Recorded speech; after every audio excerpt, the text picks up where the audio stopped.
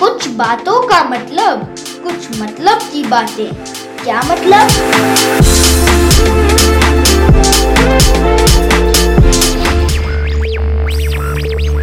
पैनमैन के पैन का मैजिक नहीं होने देता कोई दुर्घटना ट्रैजिक। एक शहर से दूसरे शहर जाने के लिए एक नई बुलेट ट्रेन का उद्घाटन पिछले हफ्ते ही हुआ था। चारों तरफ इस बुलेट ट्रेन की ही चर्चा थी। बहुत सारे लोग हर रोज इस बुलेट ट्रेन में सफर करते थे। एक दिन अचानक इस 300 किलोमीटर पर आवर की स्पीड से चलने वाली बुलेट ट्रेन की ब्रेक फेल हो जाती है। ट्रेन में उस वक्त 500 लोग सफर कर रहे थे। अगर इस ट्रेन को जल्दी रोका ना गया तो इन 500 लोगों को बचाना नामुमकिन था।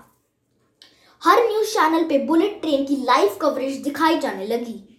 जैसे ही पैनमैन को इस बात का पता चला, उसने सोचा कि कैसे वो अगले स्टेशन से पहले ट्रेन को रोक सकता है।